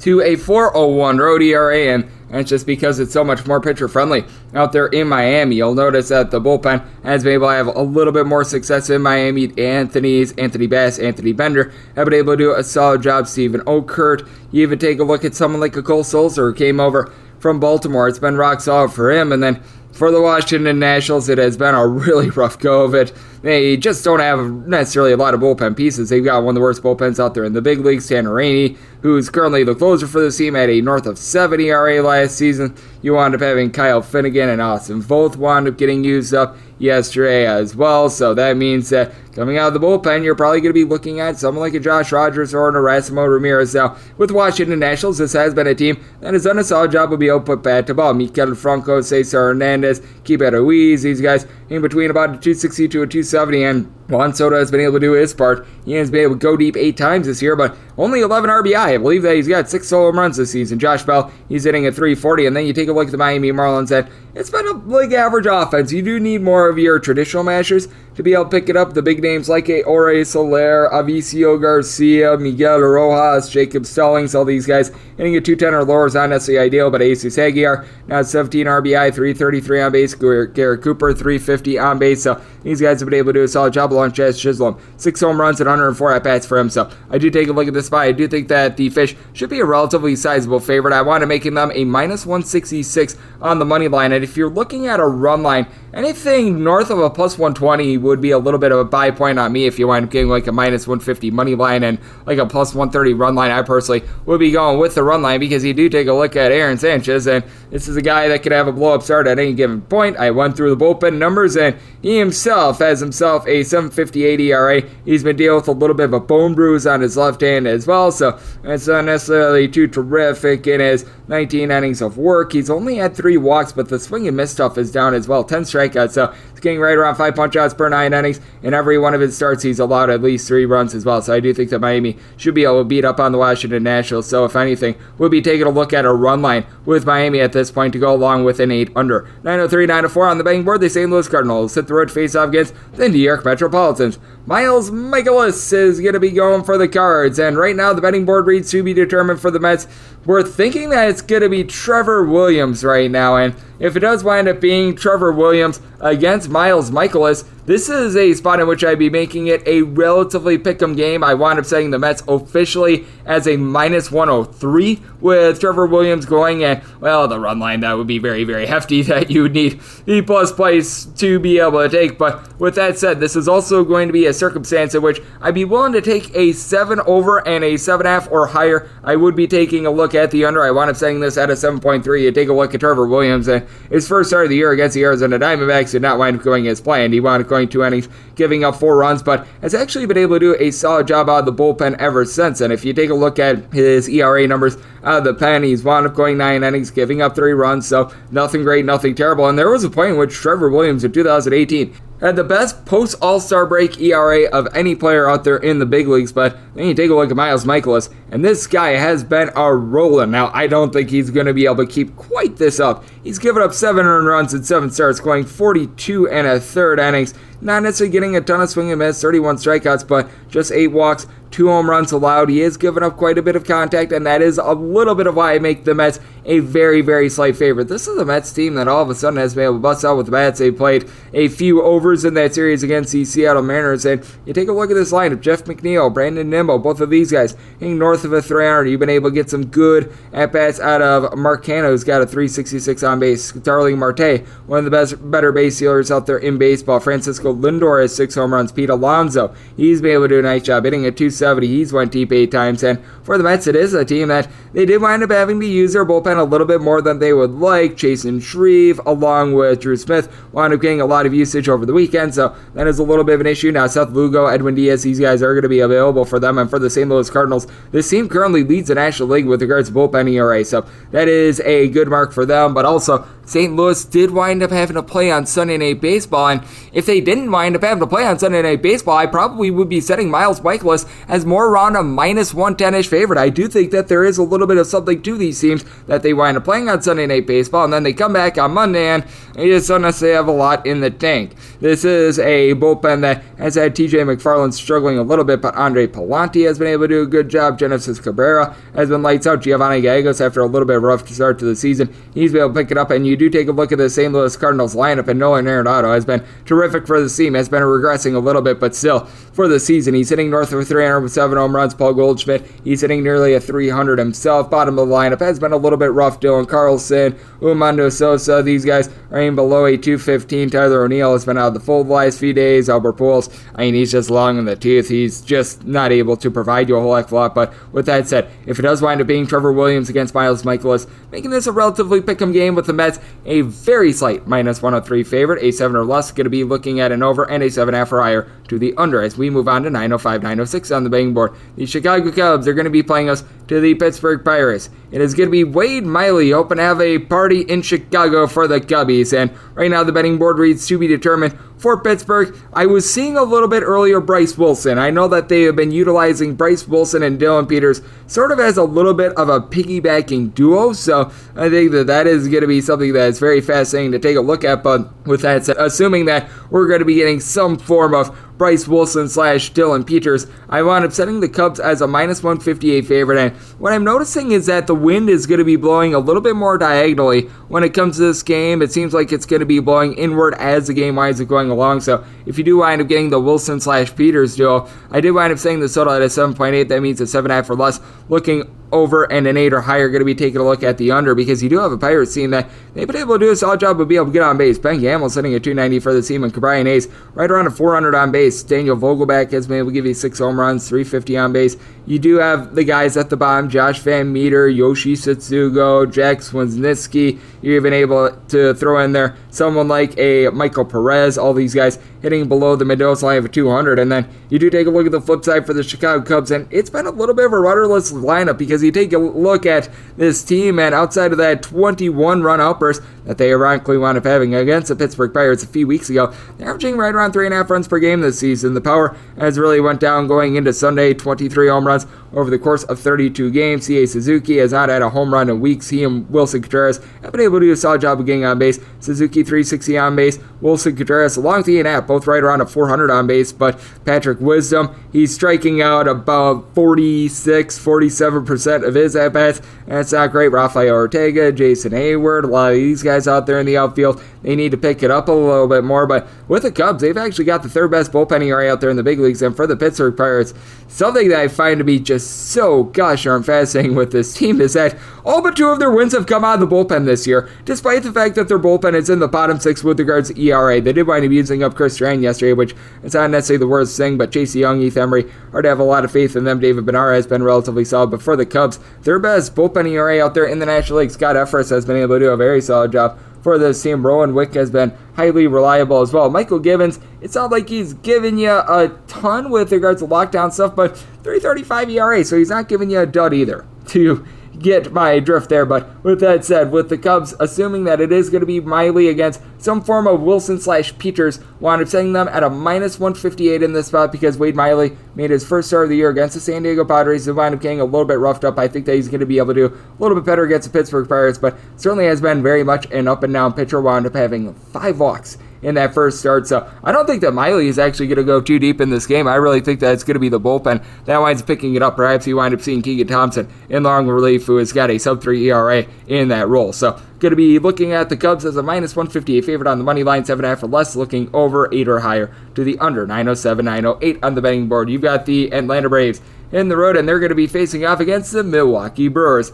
Freddie Peralta is going to be going for the Brew Crew, and Ian Anderson going to be on the bump for the Bravos. The Bravos are finding themselves anywhere between a plus 115 to a plus 120-ish underdog. Meanwhile, if you're looking at the Crew, anywhere between minus 125 and minus 135 is your price. 7.5 to 8 is your total on the 7.5. Over is minus 115. The under is minus 105. On the 8, under is minus 120, and the over is even. And when it comes to the Atlanta Braves, set them at a plus 142 in this spot because Ian Anderson certainly has had his walks issues, and for Freddie Peralta has been a little bit topsy-turvy ever since he wound up going through his injury woes last season, but I do think that he is starting to pick it up a little bit more. He has given up a combined 5 earned runs over the course of his last 4 starts. Now, for context, 2 of those starts came against the poopy Cincinnati Reds, and 1 came against the poopy Pirates, but still, he's been able to do a good job being able to come in and hold down the fort, and the big thing with him is that the walks are down. He's had just 5 walks in these last 4 starts. Always what has been an issue for him has been command. He still has a good swing and miss stuff, north of 11 punch-outs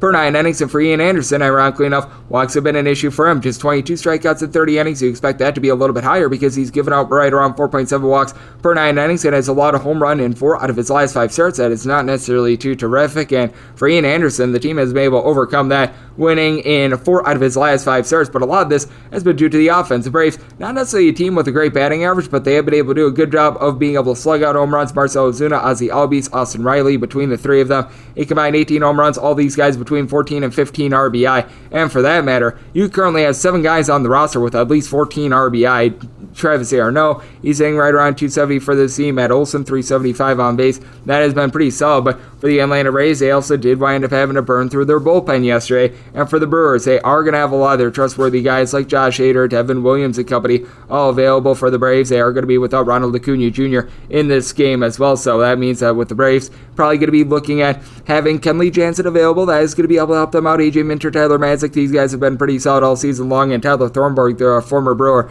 might need to provide a little bit of long relief. And then you take a look at this Milwaukee Brewers offense, and it is currently one of the best ones out there in the big leagues, but I do think their regression is going to be coming in because you take a look at a lot of the numbers that the Brewers have been able to amass, and they want to coming against the Reds and the poopy Pittsburgh Pirates, as you've got Willie Adames, Hunter Renfroe, Rowdy Tellez, all giving you between 8 and 9 home runs this season, but you take a look at the batting averages themselves, and it has been far from terrific for this team. You've got one guy with at least 40 at-bats that is hitting above a 265, and Luis Urias Urias, and he wound up just coming in off the injured list. Among guys that have not missed at least 10 games this season, you've got one guy that's hitting above a 252. That'd be Colton Wong. Now, Christian Yelich starting to look like his former MVP self, wound up having that cycle last week. Rowdy Tellez, he himself is hitting about a 250 as well, so that is something that you're able to rely upon. And Brad Boxberger, the stat that I wanted tweeting on yesterday of him having 3 blown saves, it is true, but it's also misleading. He's been very solid out there in the bullpen. The bigger issue is John Del Gustave, Trevor Gott, who wound up putting in those spots where he winds up allowing runs that weren't necessarily his and having him blow saves. So I think that that's a context there, that the front end of the Brewers bullpen, not great. The back end of it is amazing. I think that Peralta is going to do enough to be able to get to that back end of the bullpen. Did wind up setting my total at a 7.7, so you're at a 7.5. Going to be taking a look at the over, and I'm going to lay the minus 125 to minus 135 with the crew. Made them a minus 142 favorite.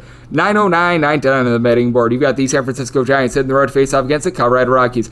Antonio Senzatella is going to be going for the Rockies, and Alex Wood is going to be on the bump for San Francisco. Totals 11 over and under, both at minus 110, and with the Giants anywhere between minus 145 and minus 150 plus price. With the Rockies anywhere between plus 125 and plus 135. With the Rockies, I needed at least a plus 125 to be able to take a shot here, and we have reached that number, so we are going to be taking a look at Senzatella and company, and I do think that it's so interesting the way that Antonio Senzatella pitches, because he pitches at Coors Field, very much a hitter-friendly ballpark. This is not a guy that winds up getting swings and misses. As a matter of fact, he's made 6 starts this year, and he's gotten 8 strikeouts, and he's been halfway decent. A 4.88 ERA when your home ballpark is Coors Field is not too bad, and in 4 home starts, he has a 2.37 ERA. He has allowed 30 hits in 19 innings, so, if he continues to allow north of 12 hits per 9 innings, I do think that there's going to be a little bit of regression there. It's hard to have a opponent's batting average of 395 and have a 2.37 ERA, but that said, he has to be able to do a nice job of being able to hold down the fort end. When it comes to this Giants lineup, it is an intriguing one in that I like it, but at the same time, the Giants are coming off of Sunday Night Baseball. Now they have to travel to Coors Field, and first game at elevation. It's just such a big home field advantage for the Colorado Rockies because these guys are just not used to it, especially when you've got a team in San Francisco that they're right by the ocean, so that's not necessarily too terrific there. You do have Omar Flores, along with Brandon Belt, Mike Yastrzemski, all these guys in between a 260 to a 270 entering into Sunday Night Baseball, and it is a team that they've been relenting a little bit with home run ball, 33 home runs in 33 games this season, so their offensive has been down a little bit there, but Jock Peterson, even though he hasn't hit a bunch of bombs recently, still 6 home runs for the season. You've had Thairo Estrada be able to get on base for you as well. Darren Ruff, after a very rough start to the season, and was able to pick it up as well. And for the San Francisco Giants, last year they were the lone team in the big leagues that wound up having a sub-3 ERA. They have been dealing with a couple of injuries to guys like Dominic Leone and company in the bullpen, but have been able to have Carmelio Duvall along Jarlin Garcia do a solid job of being able to come in, hold down the fort for this bullpen. And then you do take a look at what you're able to get out of Alex Wood, and it's been a little bit up and down for him this year. A 3.60-ish ERA. Last time he faced off against the Rockies, was able to hold them scoreless in 5+ innings, but that said, that was at home as compared to on the road. And this year, for Alex Wood, he has been a little bit better on the road, and you take a look at what he was able to do in 2021, 3.58 home ERA, 4.20 road ERA, but with that said, it is a case which he does have to go to Coors Field, was only able to complete 9 innings in his 2 starts there last season, and he is someone that is prone to giving up a few walks. He wound up having right around 2.8-ish walks per 9 innings, and this is a Rockies bullpen that is far from terrific, but been able to have guys like Justin Lawrence, Tyler Kinley be able to perform very well at home. And for the Colorado Rockies, this is a team that they're hitting nearly 50 points higher at home rather than on the road, even with Chris Bryant being out of the fold. They have been able to get a lot of offense going. Ryan McMahon is starting to pick it up. He's hitting north of a 250. Jonathan Daza is hitting above a 375 right now. CJ Cron, out of his home runs, all but 2 of them have come at home right now. He's staring at 9 of them. Connor Joe has been able to make this thing go as well. Sam Hilliard, he's been filling in, has been a little bit rough for him, but I do think that he's going to be able to pick it up. And Randall Grichuk hitting above a 300 at home. So I'm willing to take anything north of plus 125 here with the Rockies, so we're going to be looking at them on the money line. Do mind if saying my total at a 10.7 as well. I do think that Senzatella going to continue to give up a little bit of contact, but I do think that with the Giants having to travel after Sunday Night Baseball, it is going to take a little bit out of them. So looking under and looking at the Colorado Rockies. 9-11, 9-12 on the betting board. The LA Dodgers are going to be playing us the Arizona Diamondbacks. Madison Bumgarner are going to be going for the D-backs, and Tony Gonsolin is going to be on the bump for the Dodgers. The Snakes are a pretty hefty underdog here. You're going to be finding them anywhere between plus 180 and plus $2. Meanwhile, if you're taking a look at the Dodgers, it is anywhere between minus 220 and minus 215. 8.5 is your total. Over is anywhere between minus 110 and minus 125. Meanwhile, the under is anywhere between plus 105 and minus 110. And with the Arizona Diamondbacks, I was willing to take anything north of really a plus 195 in this spot. Now that we've gotten the plus 195 to plus $2, I'm going to be willing to take a shot here. And I thought I was being generous because the LA Dodgers are in a little bit of a losing streak. You know what? They should be able to snap out of it. But I think that the price is a little bit too high here on a guy in Tony Gonsolin that, he's been rock solid. $1.33 ERA, 6 starts, has done a nice job of being able to hold down the fort. Team has been able to win, I believe, not all but one of his starts, but with that said, he's completed more than 5 innings just once this season, and this is a Dodgers team in which they really had to dive into the bullpen yesterday, so this is a less than ideal circumstance for them with the LA Dodgers. You've had a couple struggling bats with the team as well. Justin Turner, Max Muncy, Cody Bellinger, all guys are hitting at 215 or lower, and Bellinger, his struggles really date back to last season. Gavin Lux hitting at 240 with a 330 on base. Mookie Betts, he got another home run yesterday, so he has been able to do a rock solid job for the team, but who's going to be able to spell Tony Gonsolin, a guy that throughout his career hasn't been able to lend a lot of length, as they wound up not even getting a full 4 innings out of their starter in Mr. Grove yesterday, so it's a little bit of an issue. And when it comes to the LA Dodgers, you certainly do have guys like Brusdar Graterol and company that are going to be able to come out, but now they're all tired. And you take a look at the flip side, what you're going to be able to get out of this Arizona Diamondbacks team, and Madison Bumgarner is one of the ultimate workhorses out there in the big leagues. When he doesn't wind up getting tossed from games, he's always able to give you 5+ good innings. So thus far this season, he's been able to post up a $1.78 ERA, has been the victim of a couple unearned runs behind him, and he has been giving up right around 3.3 walks per 9 innings, so that is a little bit of an issue. But take a look at this Diamondbacks team, and ding dong, the witch is dead. They're finally hitting as a collective above the Mendoza line of a 200, so that's good. You've got a couple guys that are starting to get on base. Dalton Varsho is hitting above a 250 for the team. Not saying much, but Pavin Smith is hitting like a 232, and you have been able to get some power out of this team, which has really been one of their saving graces. Dalton Varsho, along with Christian Walker, both have been able to give you 6 home runs this season, and for the Diamondbacks, you probably don't want any part of Mark Melancon. He has been absolutely terrible for this team, but you take a look at some of the other relievers. Ian Kennedy has a sub-3 ERA. Joe Matt Dipley, a sub-1 ERA entering into Sunday. He's been able to do a solid job even when you've had Caleb Smith in there in long relief recently. He's been able to do a good job. In the month of April, it was not going well for him, but ever since he's returned, last 4 appearances, he has been able to do a rock-solid job there. So I do think that this is a spot in which, should the Dodgers be able to bounce back, a little bit more likely than yes, I would say so, but now that we're getting up to $2, it has just went a little bit too lofty for a team that are dealing with a little bit of a burnt out bullpen. I do think that Bumgarner going to do a nice job of holding down the fort, and even with the Diamondbacks rising up a little bit with regards to their team batting average, they still have had a little bit of a tough time getting on base. So set my total at an 8.3. I'm looking under, and anything of a plus 195 or greater, going to be willing to take a shot here on the Snakes as we move it to 9-13, 9-14 on the betting board. The Detroit Tigers hit the road face-off against the Tampa Bay Rays. Corey Kluber is going to be going for the Rays, and Alex Faedo is going to be going for the Tigers. The Tigers are finding themselves between plus 165 and plus 175. Meanwhile, if you're looking at the Rays, anywhere between minus 187 and minus 195 is your price. 7.5 to 8 is your total. On the 7.5, over is minus 120, and the under is even. On the 8, under is anywhere between minus 115 and minus 120. The over is anywhere between even and minus 105. Did wind up saying my total at a 7.8. The way that things are shaking out right now, I've mostly got 8s available to me, and at an 8, I'd be taking a look at an under, and I would honestly rather have an 8 under rather than a 7.5 over because, well, with the Detroit Tigers, right now they've got 16 home runs in 35 games. To put this into perspective, they are currently averaging .457 home runs per game. If you multiply that by 162, they're on pace for 74 home runs, aka one more home run that Barry Bonds wound up hitting by himself in 2001. That is not necessarily too terrific right there. We can question what Barry Bonds wound up having in his body in that 2001 season, but still, when your entire team is right now on pace with an individual player for home runs, that's not terrific. Now, good news is you've been able to get a little bit more offense recently. Austin Meadows is back in the fold. He's got a 360 on base. You've had Miggy Cabrera Cabrera be able to hit very well, 300 on base. He wound up having a home run yesterday, so he's been able to come through. But Robbie Grossman, Javi Baez, Jonathan Scope, Spencer Torkelson, Eric Haas, Akil Baddoo, all these guys hitting a 220 or lower. It has not been good. And then you do take a look at the Tampa Bay Rays, and this is a little bit of an all-or-nothing lineup. You take a look at all these guys, they're hitting a 280 or greater, and it is a very big list. Wander Franco is on there, Francisco Mejia, Manuel Margot, Harold Ramirez. They've all been able to do a solid job, but then Brandon Lau is hitting at 212. He is having 5 home runs this season, but then you wind up getting into Tyler Walls, Kevin Kiermaier, Mike Zunino, Brett Phillips, all these guys. They're in below the Mendoza line of 200, and Big Giant Chasm and Randy Arozarena only hitting at 227 with 1 home run this season. Just honestly too terrific. And for the Rays, it's been a league average bullpen thus far this season. You've been able to get some very good innings out of Andrew Kittredge, and JP Feyereisen at this point this season has yet to allow an earned run, but some of these long guys just have not been able to do a solid job of holding down the fort for this team. You wind up having to give Jeffrey Springs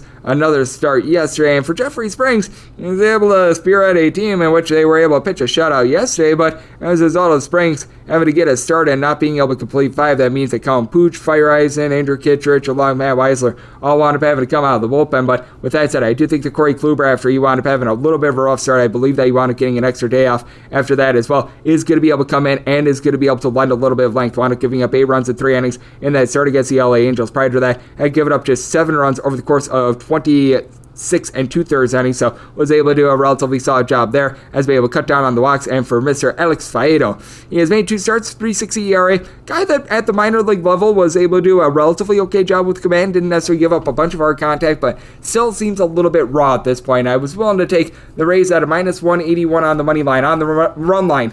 Any sort of a plus price whatsoever, was willing to take the Rays. Right now, finding them at a plus 110. I think that the Tigers are prone to losing this game by multiple runs because I just don't know how much you're going to be able to score themselves with the way that the bats are going. So this is a spot in which I'm willing to take the Rays run line at a little bit of a plus price, and at an 8, I'm going to be taking a look at an under 915, 916 on the betting board. The New York Yankees are going to be in the road to face off against the Baltimore Orioles. Kyle Beradish is going to be going for the Orioles, and Luis Severino is going to be going for the Yankees. Yankees are finding themselves as a sizable favorite between minus 210 and minus 220. Meanwhile, if you're looking at the Orioles, anywhere between plus 180 and plus 182 is your price. 8.5 is your total. Over and under, anywhere between minus 105 and minus 115. Do I end up saying my total at an 8.3? I'm going to be taking a look at this total under, as you've got an Orioles bullpen that is currently in the top 10 with regards to ERA. Felix Bautista has been terrific now. Cionel Perez in his somewhat ERA, I think that is going to be regressing a little bit. I do like what you're able to get out of Dylan Tate as well, but I do think that that's going to regress a little bit. And then you do take a look at the gentleman that is going to be going in the start, in Bradish. He is coming off of a start in which he had 11 punch-outs in 7 innings against St. Louis. Now, I do think that he's going to be going through his growing pains, but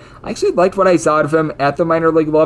Had some relatively good swing and miss stuff, was a guy that was able to have relatively solid command, so I do think that there's a future for him in this league. And then you take a look at Luis Severino, and he's been a little bit up and down this season. He has a 4.08 ERA, so that has been a little bit of an issue, giving up 3+ earned runs in each out of his last 3 starts. Keep in mind, this is a guy that last few years just didn't wind up being able to pitch much in general, just due to all the injuries, but he's actually been able to do a little bit better job on the road rather than at home. At home, he's had a little bit of an issue giving up the deep shot, has had a greater opponent's batting average on the road, as a matter of fact, by a full 130 points on the road, but obviously it's a small sample size, and the good news for him is that he is backed up by a whole bunch of mashers right now. As you take a look at it, you've got Aaron Judge and Giancarlo Stanton combining for 22 home runs thus far this season. These 2 guys currently have 6 more home runs than the entire Detroit Tigers team. That is just absolutely insane. Both of these guys hitting at least a 290. DJ LeMahieu is hitting at 275, along with Isaiah Kiner-Falefa. Josh Donaldson has been able to pick it up with the power. Hey, Joey Gallo is starting to give you a couple at-bats. That is something that is very encouraging for the team. And for the Yankees,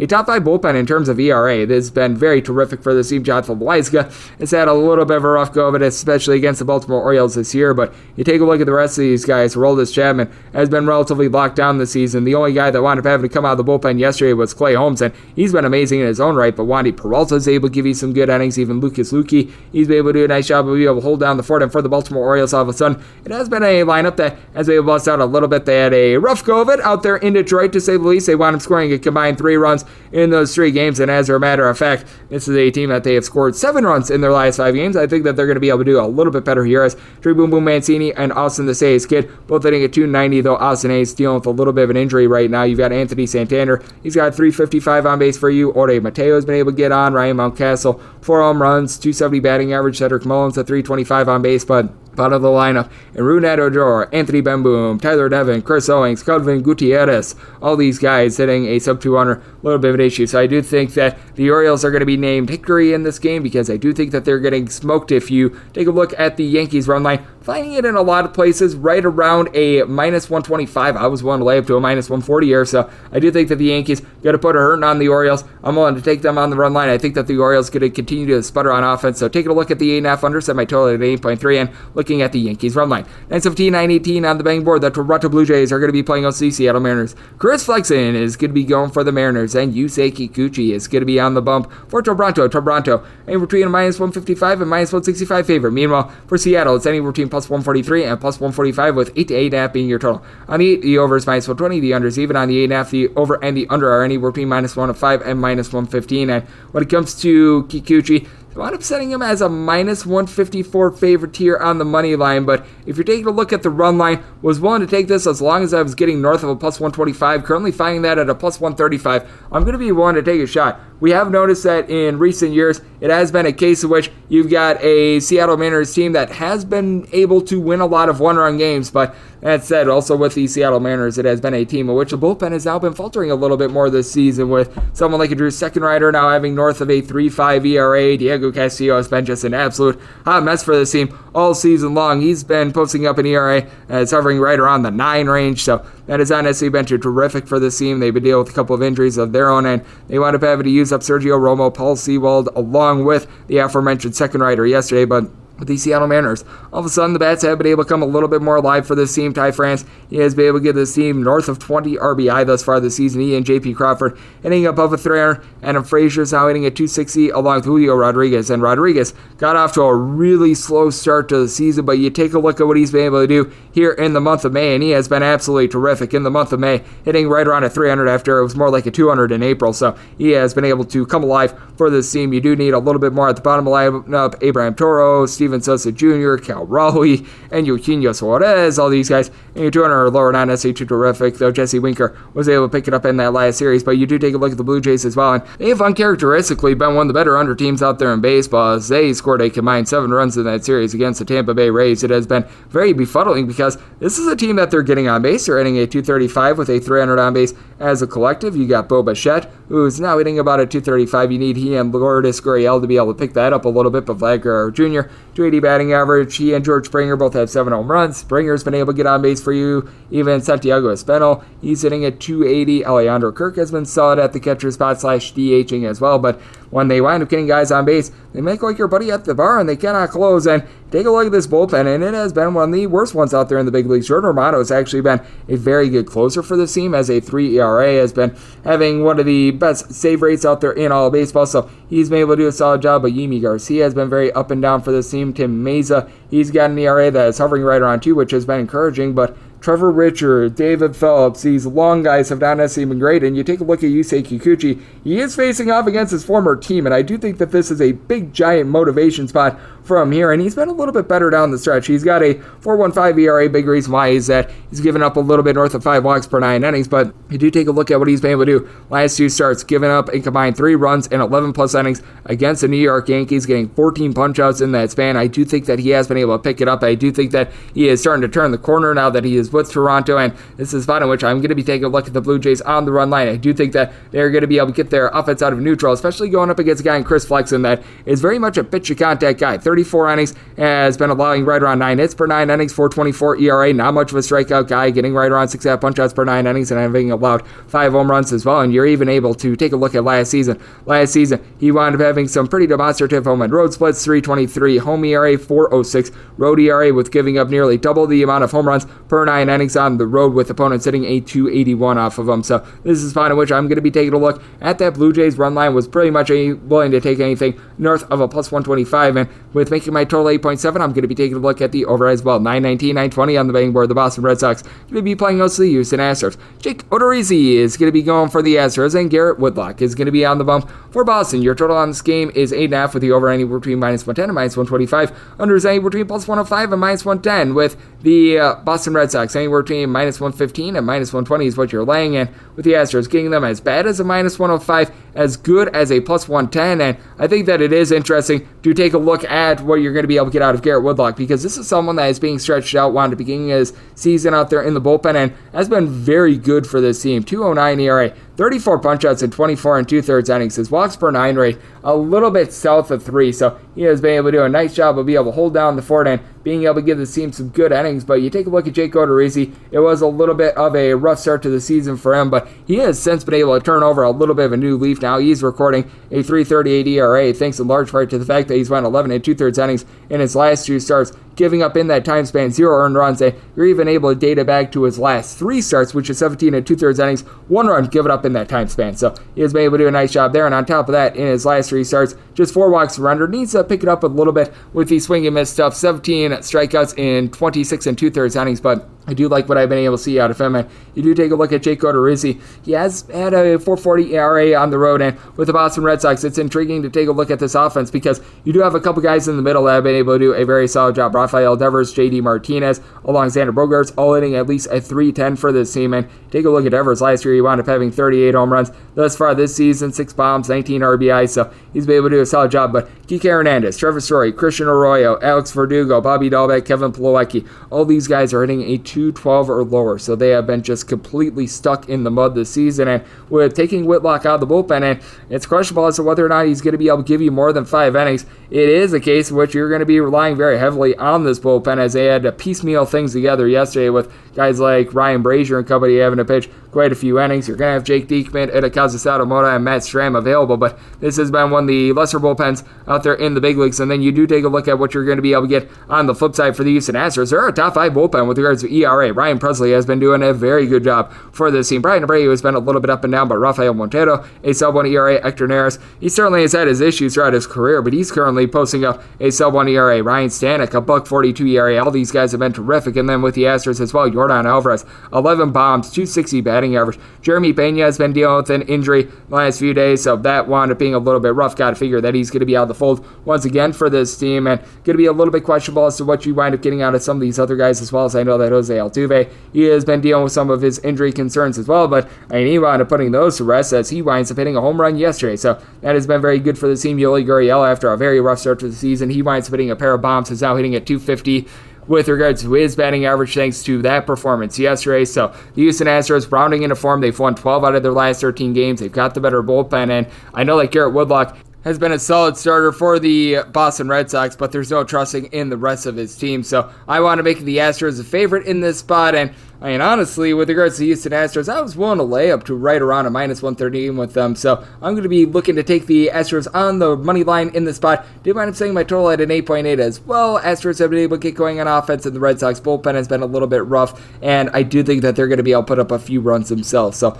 looking over and looking, Astros 921, 922 on the betting board. Got the Texas Rangers, and they're going to be playing us to the LA Angels. Noah Thor Syndergaard is going to be going for the Halos, and 55 Shades of John Gray is going to be on the bump for Texas. Texas is back to being an underdog. Anywhere between plus 115 and plus 130 is your price. Meanwhile, if you're looking at the Halos, anywhere between minus 135 and minus 145 is what you're going to be laying, and your total is 8 with the over and the under both at minus 110. And I've been thoroughly impressed by what Noah Thor Syndergaard has been able to do thus far this season. Now, with Syndergaard, his swing and miss stuff is not necessarily down. This has not been the guy that we wound up seeing in New York with regards to the swing and miss stuff, but still has been able to do a nice job being able to lock down, not allowing too many men to be able to reach base in general. And the really big thing with him is that he has been able to really limit the walks. He has been able to go a combined 29 and a third innings, just 6 walks, 2 home runs allowed thus far this season. Strikeouts per 9 rate, and it's hovering right around a 7, but he's given up 3 runs or fewer in every one of his starts this season. And last time he wound up going to Texas, wound up giving up 2 runs in 6 innings in a relatively solid win. And then you take a look at Jon Gray, and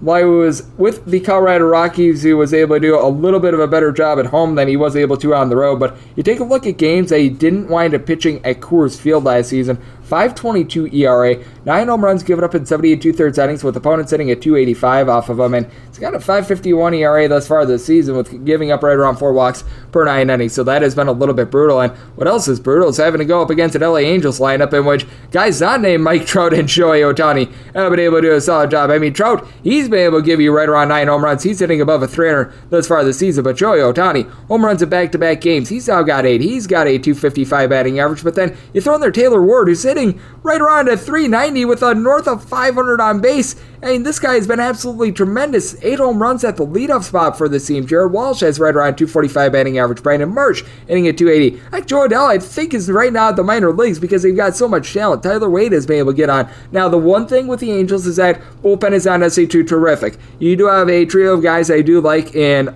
Aaron Loop, Rossiel Iglesias, and then you're able to throw in the Ryan Tepera as well. And the Texas Rangers, ever since a rocky first, I would say, week and a half of the season, the bullpen has been very good for the team. Joel Parlow has been able to give you some good innings. Danny Santana has been able to come in and hold down the fort. I don't think that Matt Gibby some more is going to be able to continue his sub 2.5 ERA, but he's been able to do a good job. And you even take a look at someone like a Brock Burke. He's got a .145 ERA in 18 and 2/3 innings, so he certainly has been able to do a nice job of being able to hold down the fort. But you do take a look at the Texas Rangers lineup as well, and Marcus Semien, has there been a bigger bust in Major League Baseball this season? He's got as many home runs as myself, and he's currently hitting a .57. Adolis Garcia wound up being able to have a nice day yesterday with a pair of home runs, but he's still hitting a 205 for this team. Corey Seager has been able to do a solid job of being able to supply some home runs. He's only hitting at 235 though, and then you take a look at Andy Ibanez hitting right around the Mendoza line of 200. Cole Calhoun is starting to pick it up. He went deep twice yesterday. He's hitting at 220, but Willie Calhoun, he's hitting below the Mendoza line, so it's been a little bit tough for this Texas Rangers team to be able to get going on offense. I do think that Syndergaard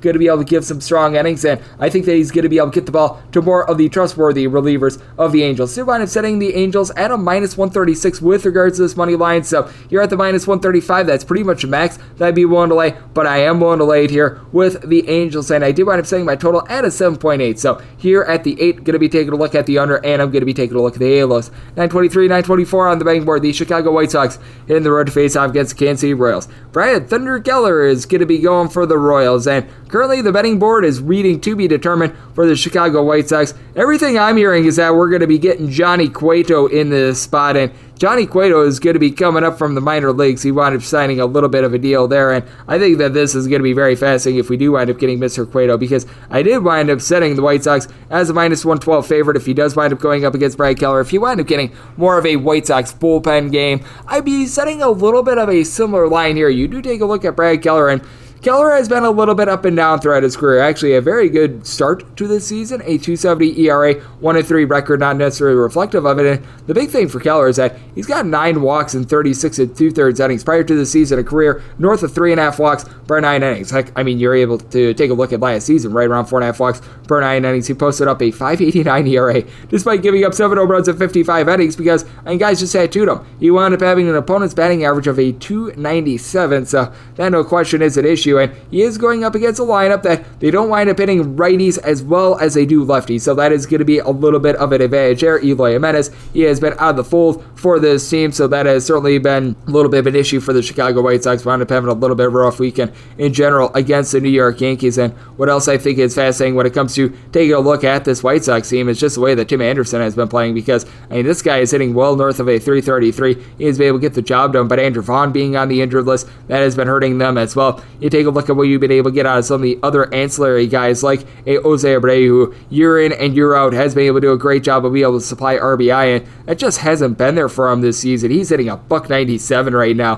He really needs to pick it up. And then you got Yasmani Grandal, who last year wound up having like a 240 batting average with a north of 400 on base percentage, and that luck just has not been there this year. Luis Robert, he's been hitting a 300 as well, so I've got to give him a little bit of love. But with that said, AJ Pollock, Lurie Garcia, Josh Harrison, Reese McGuire, all these guys hitting below the Mendoza line of 200, that has been an issue. And for the White Sox, this has just not been a good bullpen aside from Kendall Graveman. Graveman, $1.56 ERA, but Liam Hendricks tied for the league lead with regards to blown saves, .470 ERA. He has spent anything but lockdown thus far this season. Tanner Banks has actually been a nice find out of the bullpen, but Ryan Burr has north of a 5 ERA as well. And for the Kansas City Royals, this bullpen has just stunk on ice. They have been in the bottom 5 of the big leagues with regards to bullpen ERA all season long. Josh Shamount has not been able to take over the way that you would like him to. Dylan Coleman has been a little bit up and down. I actually liked what he's been able to do this season. Scott Barlow has a sub-2 ERA, but you take a look at more of the long guys like Colin Snyder, Joe Payampas. These guys have been a little bit up and down as well. And then you do take a look at what you might be able to get out of Cueto in the start, because as I mentioned, he was pitching at the AAA level.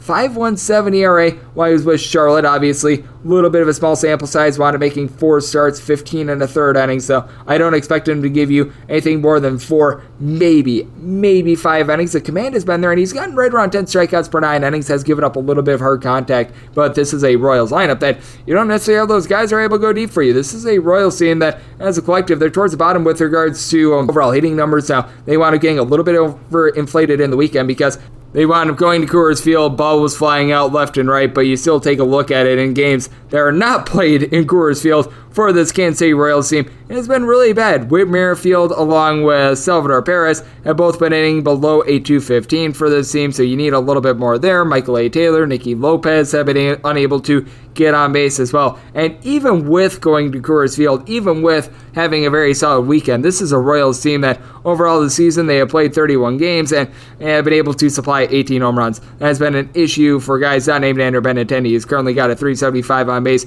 hitting a 316 for the team. Having Ed Olivares out of the fold means that he, along with Hunter Dozier, are the only 2 players that have seen at least 30 at-bats. They're currently hitting above a 230 for this team. So I do take a look at this spot, and I do think that the Royals are going to be up against it in this one. I did wind up setting them as a plus 112, even if we do wind up getting Johnny Cueto, who winds up pitching for the White Sox. If it winds up being a bullpen game for the White Sox, might actually upgrade them a little bit depending upon what's winds up going out. So this is strictly a Cueto versus Brad Keller handicap because it's a little bit of a unique situation there. But if it does wind up being Cueto versus Keller, set my total at an 8.2 or an 8 or less. Going to be looking at an over an 8.5 or higher. Going to be taking a look at the under. And we wrap things up with the DK Nation pick as we go to 925, 926 on the betting board. We got the Minnesota Twins, and they hit the road to face off against the Oakland A's. Zach Logue is going to be going for the A's, and Chris Archer is going to be on the bump for Minnesota. The Twins are finding themselves in between minus 127 and minus 135 favorites. Plus 115 to plus 120 is what you're finding the Oakland A's clocking in at with your total 7.5. And with the 7.5, it is juicy under. You're finding it anywhere between minus 110 and minus 125. Over is anywhere between minus 110 and seeing as high as a plus 105. And the DK Nation pick here is going to be on the over. I mean, if we could get a 7, that would be even better. But with that said, assuming that we wind up getting a 7.5, I'm going to be in on the over in this spot because you take a look at Logan. I mean, in 3 starts, he's been able to do a very solid job, but you also take a look at Zach Logan, who the starts have been coming against. You want to facing off against the Minnesota Twins, the Detroit Tigers, and the Baltimore Orioles in his first 3 career appearances. So that's why he's clocking in with a $1.35 ERA. You take a look at what he wound up doing for Las Vegas, the AAA affiliate of Oakland this season, and in that time span, he wound up giving up 2.8 home runs, 4.5 walks in his 4 starts. Was not necessarily too terrific there. Now, you go back to what he was able to do with Toronto last season in their minor league affiliate. 3.67 ERA, probably didn't deserve his 12-4 record as he did wind up allowing right around 1.1 home runs, 8 hits per 9 innings. So he is someone that guys are going to be able to get to. And for the Minnesota Twins, you've got Byron Buxton, who's got 11 home runs in 23 games thus far this season. And if he played a full 162, he'd be on pace for every single home run record in the history of forever. So he has been that good. Now, with the Twins, you do want to be taking note that this is a team that they have been going through a couple injuries. Trevor Larnach has been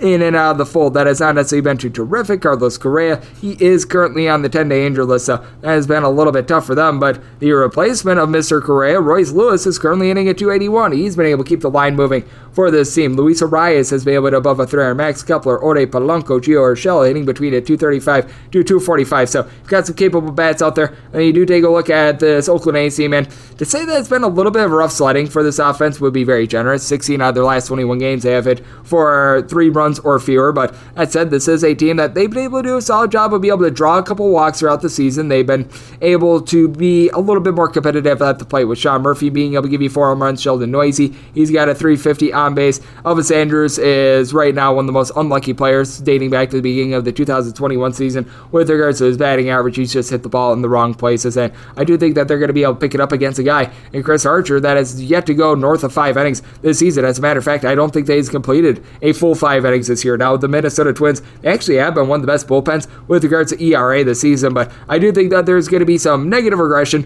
when it comes to this bullpen, as they did wind up having to use up Cody Sashek along with Emilio Pagan and even Joe Smith yesterday, and Joe Smith has yet to give up an earned run this season, which has been absolutely incredible to take a look at. You got Yohan Duran, who has been able to do a solid job with right around a 3-ish ERA for this team as well, but I do think that there is going to be a little bit of a downward spiral for this team. And then you do take a look at this Oakland A's bullpen. They have actually been in the top 10 with regards to ERA as well, but you do have the league leader in blown saves in Domingo Acevedo. He's currently got 3 this season. Zach Jackson has been able to have himself a relatively solid year with right around a 3.60 ERA. You've been able to have Danny Jansen come in and be able to hold down the fort, and AJ Puck, currently a 0.60 ERA, has been nothing short of masterful for this team, but I certainly do think that you're going to see a little bit of regression now with Oakland. Marine Layer is going to be out because it is a little bit more of a nighttime game, so don't expect to have a bunch of deep shots, but also for Oakland, can't think that they're going to go 0 of 11 with runners in scoring position, much like they did yesterday as well. This has been an offense that has gotten a little bit unlucky. It's a pitching staff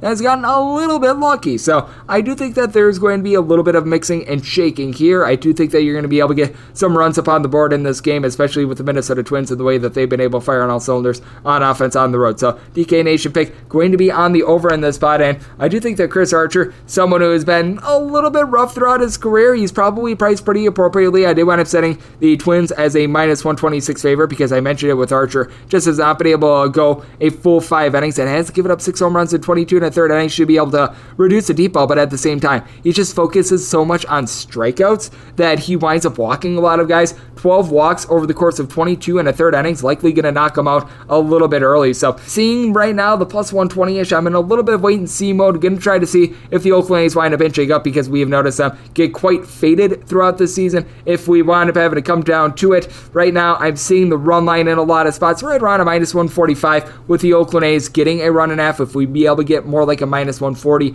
would be in there. Certainly in wait and see mode right now, but I do think that when it's all said and done, probably going to be a play here on the Oakland A's. As that will wrap things up for the Monday edition of the Baseball Betting Show, now a part of the VSiN Family Podcast. Big thanks to my friend, and I don't even say it jokingly, my actual friend from high school, Eric Bookinger, who wound up joining me in the last segment, doing a great job over there at DK Nation. If you do like what you're hearing from this 5 podcast Baseball Betting Show, you're able to subscribe wherever you get your podcasts, Apple Podcasts, Google Play, Spotify, Stitcher, and TuneIn. If you've got a question, comment, segment idea, what have you for this podcast, you do have one of 2 ways to be able to fire those in. First one is my Twitter timeline at gunit_81. Keep in mind, letters EM. They mean does not matter. Size per usual. Please do send these into the timeline. And the other way is find an Apple Podcast review. If you rate this podcast 5 stars, it is very much appreciated. And then from there, you're able to fire whatever you'd like to hear on this podcast. By that 5-star review, coming at you guys every single day throughout the baseball season. And that means I'm coming at you once again tomorrow. Thank you so much for tuning in.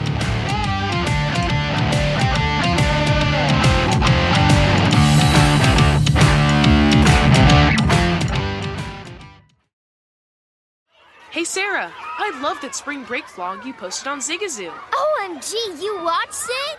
Yeah, it was so cool. I think you're so talented.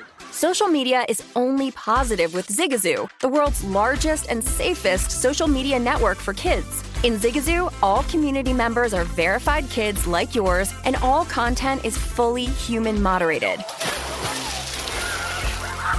Try out Zigazoo this spring break. Download the Zigazoo app today.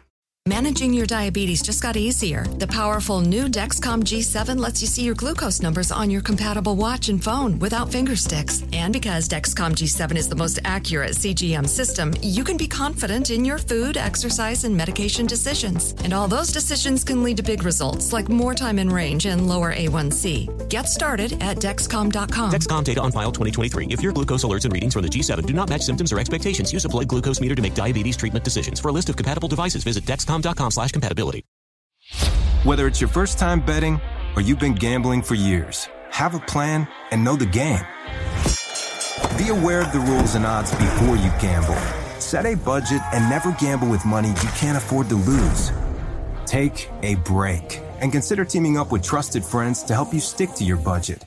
Remember, if you or a loved one has a gambling problem, call 1-800-GAMBLER 24/7 or go to helpmygamblingproblem.org for free confidential services.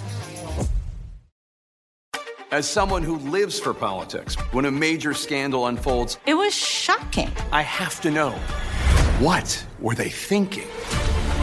Backroom deals, huge amounts of money, CIA secrets, sets off a firestorm in Washington, affairs. No way this guy's got a mistress. Corruption. I knew I was a dead man. Warning, it's even messier than you thought. United States of Scandal with Jake Tapper, Sunday at 9 on CNN.